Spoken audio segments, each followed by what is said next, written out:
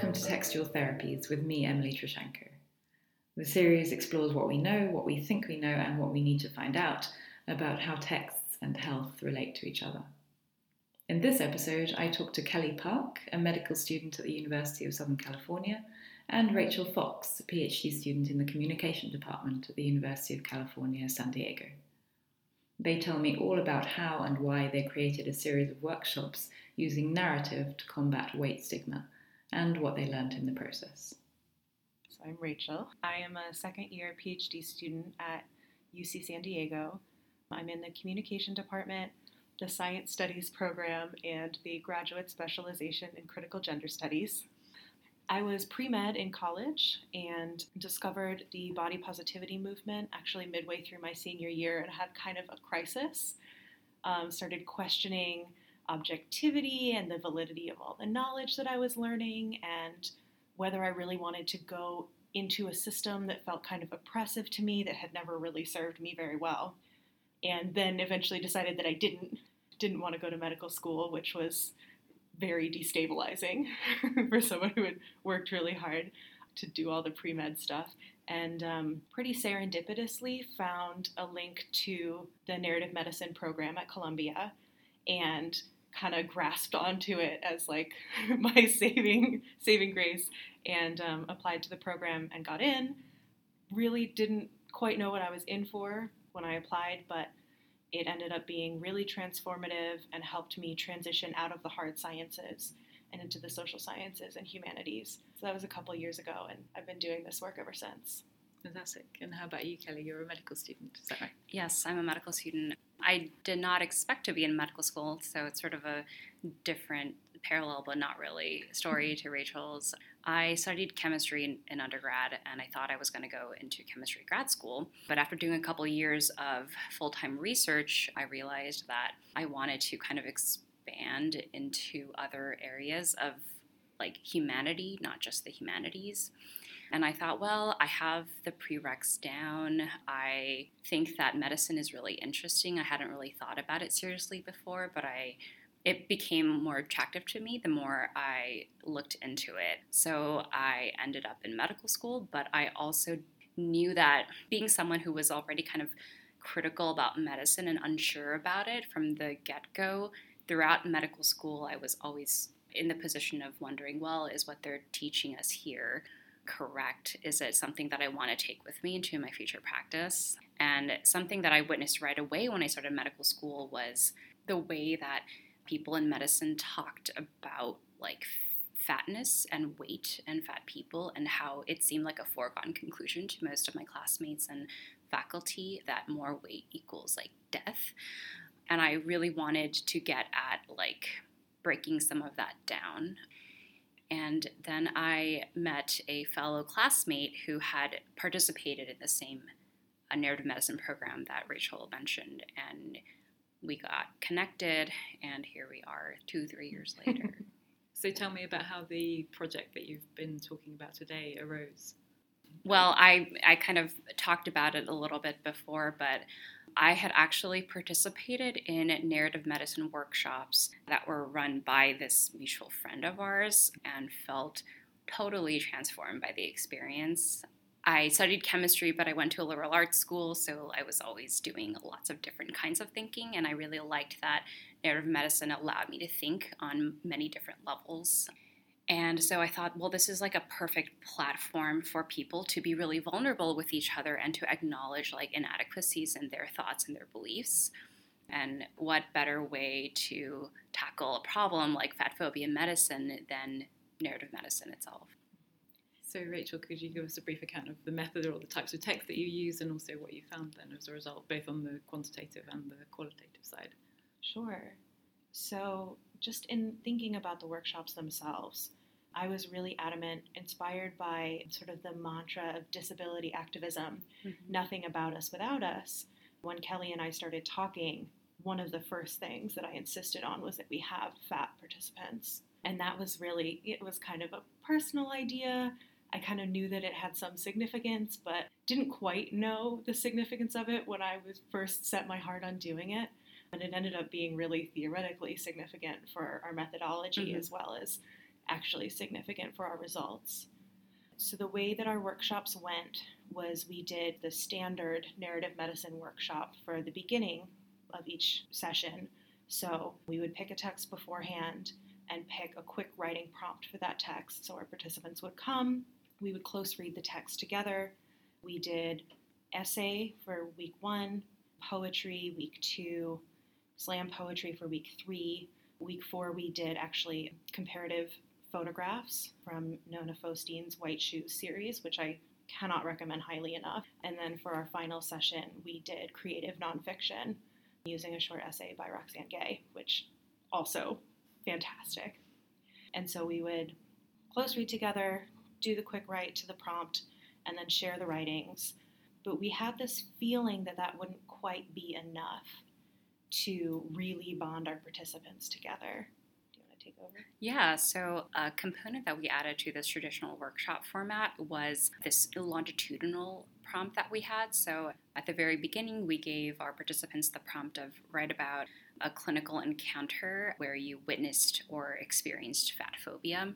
And each week, we asked our participants to rewrite this narrative in the style of the text that we analyzed during the workshops.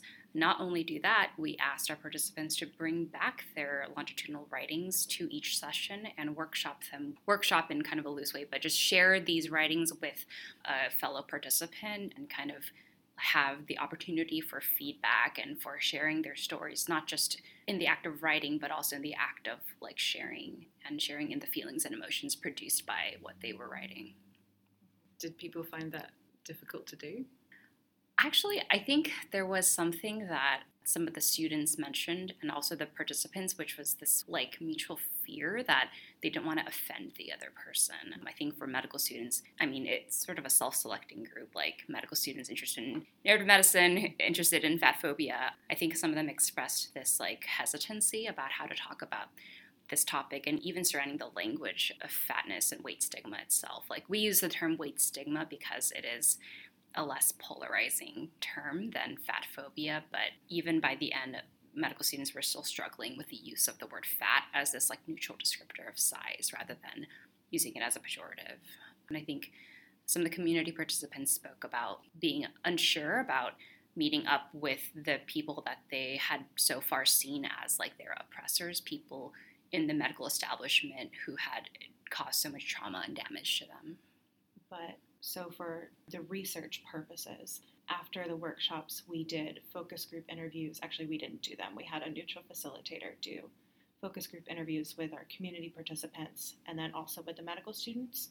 But in addition to having those transcripts for qualitative research and also quantitative entrance and exit surveys, including the fat phobia scale, we asked our participants if we could keep their writing. And so almost all of them let us keep their quick writes. Mm-hmm.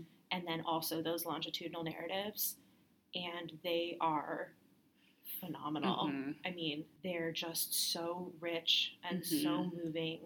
We could tell different people latched on to different prompts, you know, different weeks, and of course sometimes you have more time to write and less time to write. But that is really where some of the transformation or reconciliation happened in writing the same episode over and over. And then getting to share how you change, right? How your past changes even as you go through this process and you share it with another person. I think another important point that was brought up during these focus group interviews was sort of the marginalia that occurred during the workshop. So it wasn't just the act of reading out loud their narratives, but the side conversations that would happen around what was being shared, like the commentary that the writer could add on to what they had written. Even though in the beginning, I think we told everyone don't start with like a disclaimer, everyone kind of did that. And that ended up being actually really important because it allowed people like moments of looseness in the workshop that helped with promoting that closeness.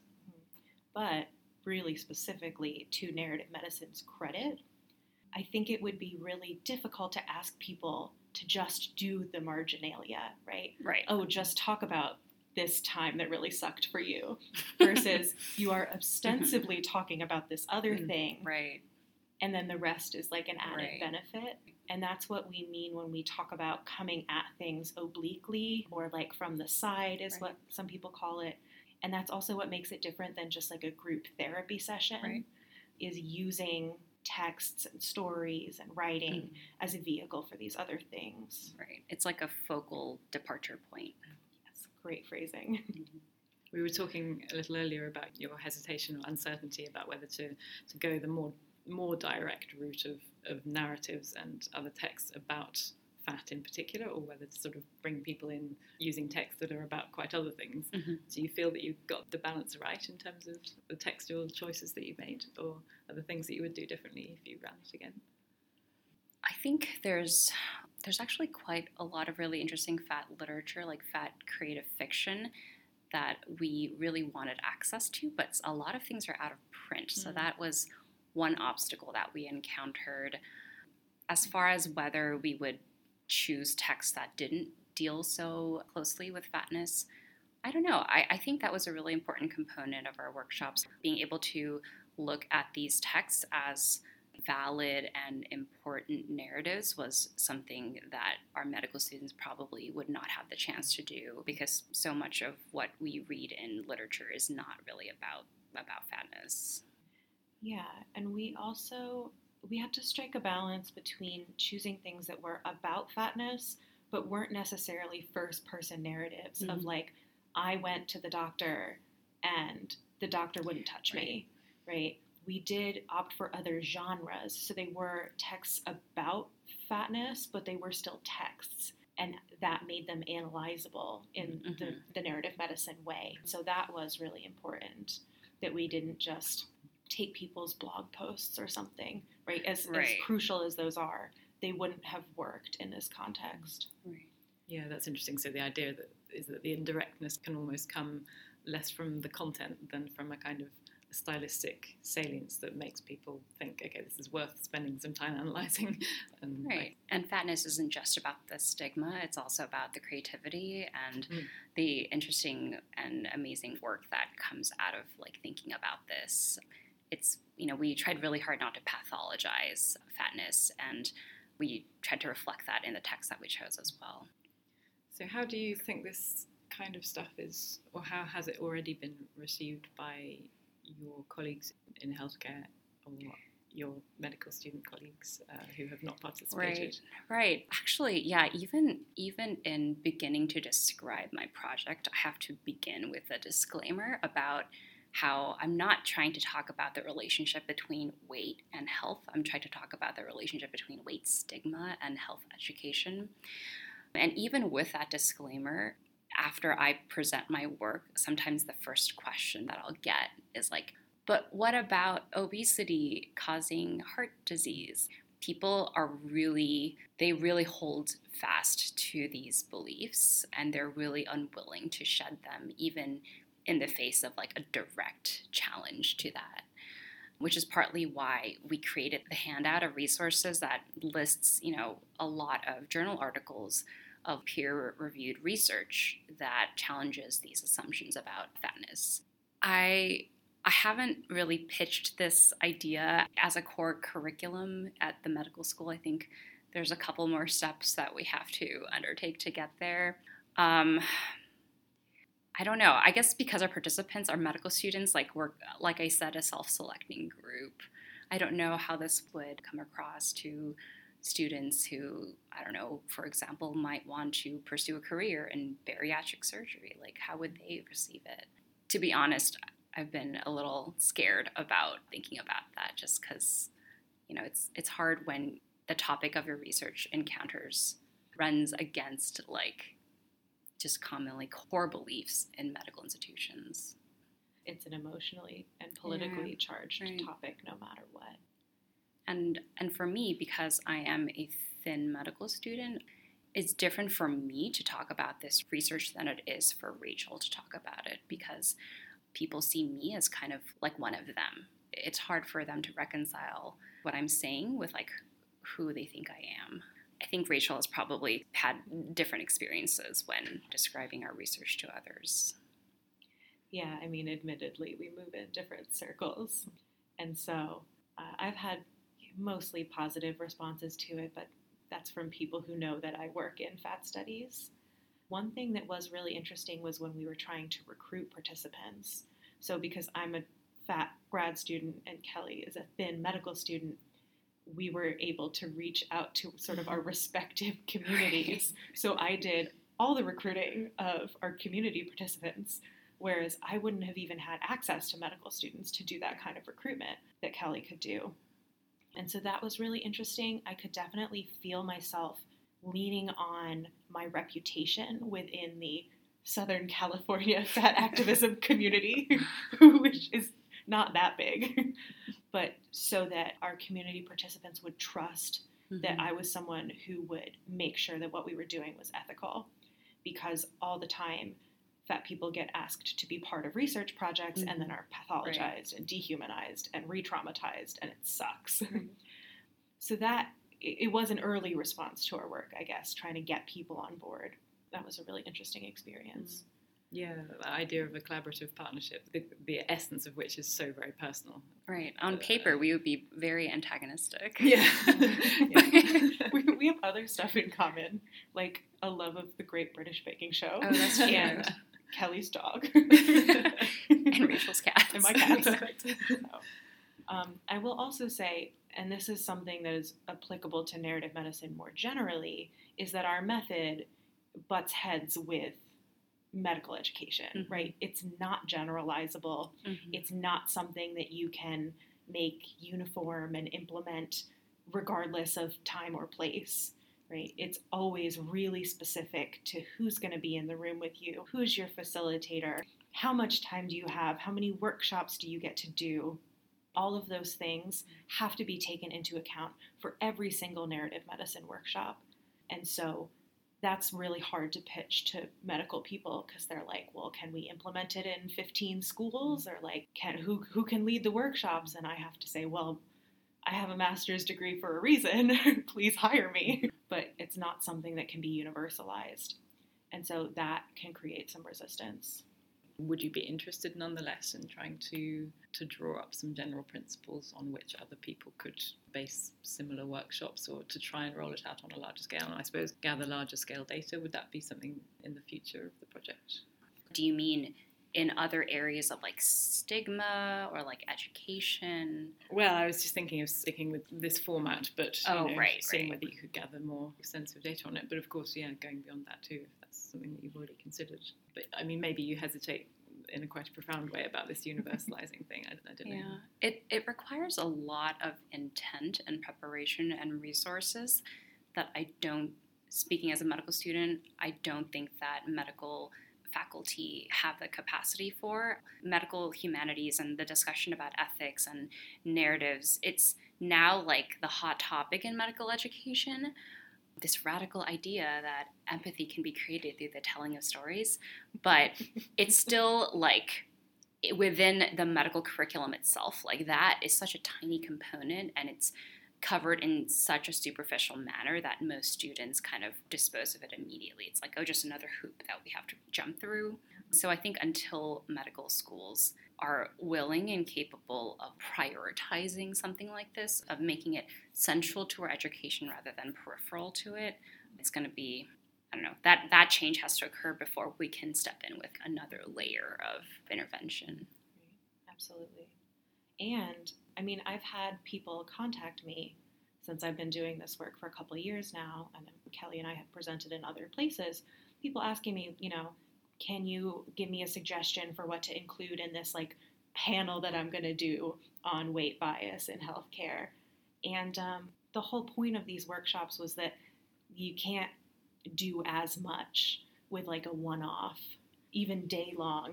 It's not quite enough because weight stigma is physiological, right? It's phenomenological. It's something embodied and hard to touch. And even if you intellectually battle against it, most, at least Americans, are trained to have like a physical aversion to fatness, right? And that's not something that you can address in a panel.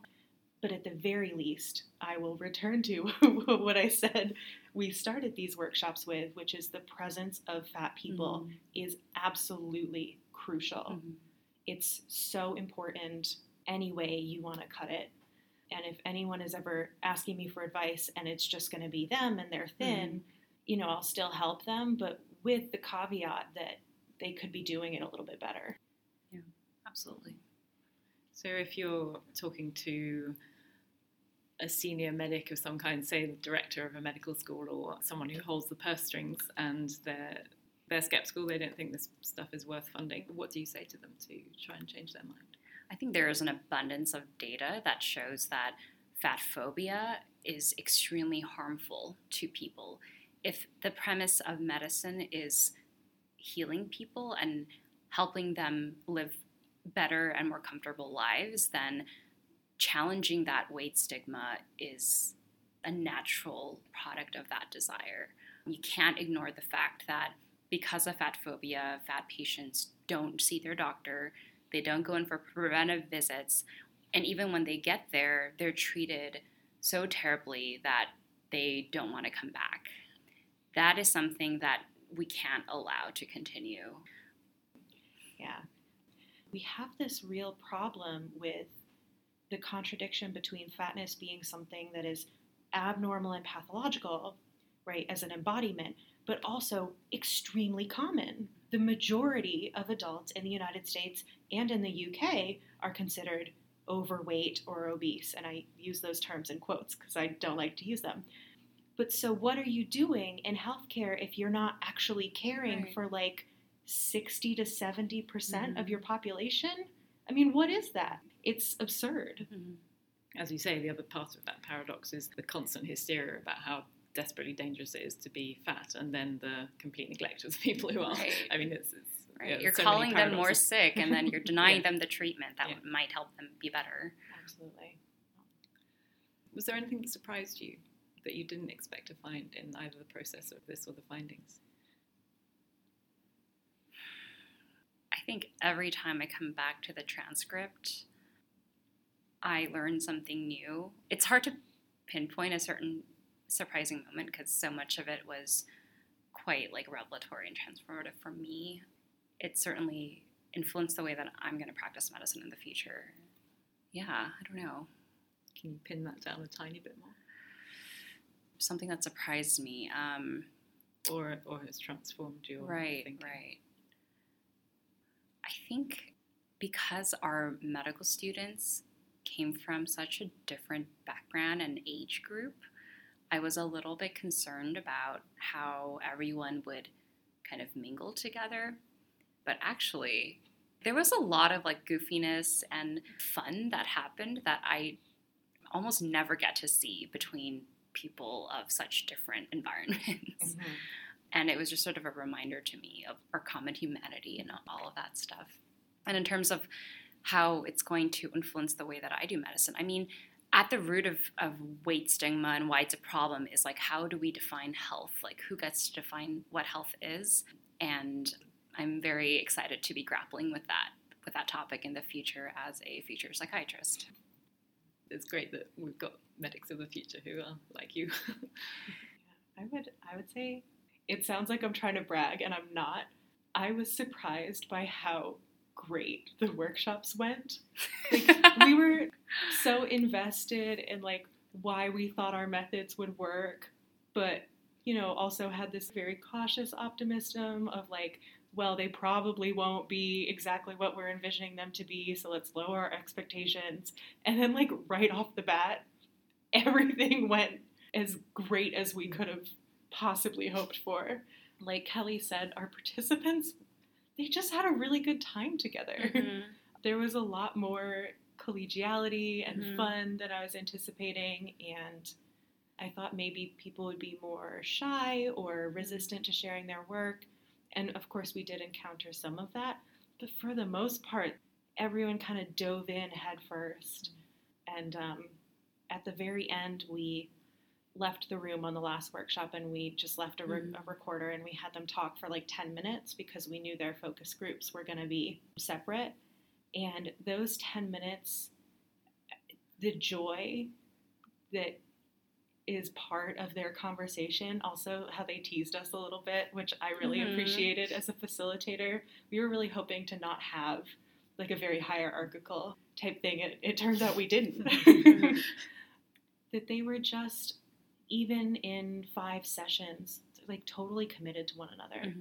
And so I was surprised that everything we wanted to happen kind of worked out.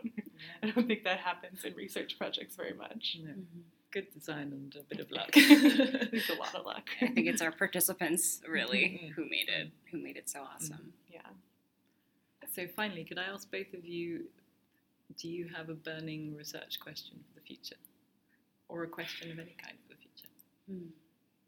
I think one of the conclusions that we gathered from our data, and it was a conclusion that kind of came suddenly to us, like very recently, was that the whole premise of stigma reduction is not a framework that we want to use in the future, that stigma reduction is this one-sided correction of a group of people's like incorrect beliefs, whereas I think what happened in our workshops was a lot more equitable. It wasn't as exploitative of, at least I hope that it wasn't as exploitative of a marginalized group. So looking forward, how are we going to modify our methodology or revise the questions that we ask to reflect this possibly a different framework like trauma-informed reconciliation, things like that, that do offer more collective growth rather than, again, this one-sided correction of stigma reduction. Yeah, like Kelly said, this finding came, it was there, but we hadn't quite named it, that even though we kept saying, oh, we want fat people to be authorities on their own lives, I don't know, I guess I couldn't imagine actually breaking down that power dynamic, even at the very best. I was like, well, at least we can pay our participants and compensate them for their time and their emotional labor. Mm-hmm. But it was actually genuinely and truly reciprocal and agentic in a really cool way that I hope we can elicit moving forward. So I feel kind of lucky that I am doing exactly what I want to do. My goal in life is just to make life better for fat people, and that directs all of my efforts, including this project. But it's a really great guiding force, a great way to measure what I'm doing at any given moment. Thank you both. Thank Really you. inspiring For having talk. us. Thanks for listening to this episode of Textual Therapies. To take a look at the accompanying notes and suggestions for further reading, to browse other episodes, or to contact me to suggest other people I could talk to on the podcast in future, please head over to my website at trishanko.com. The reason I set up the series was really to galvanise conversations and to help interested parties compare notes. So if listening today has given you any ideas or resonated with something you've researched or experienced, please do write to me or to Kelly and Rachel directly. It would be a pleasure to hear from you.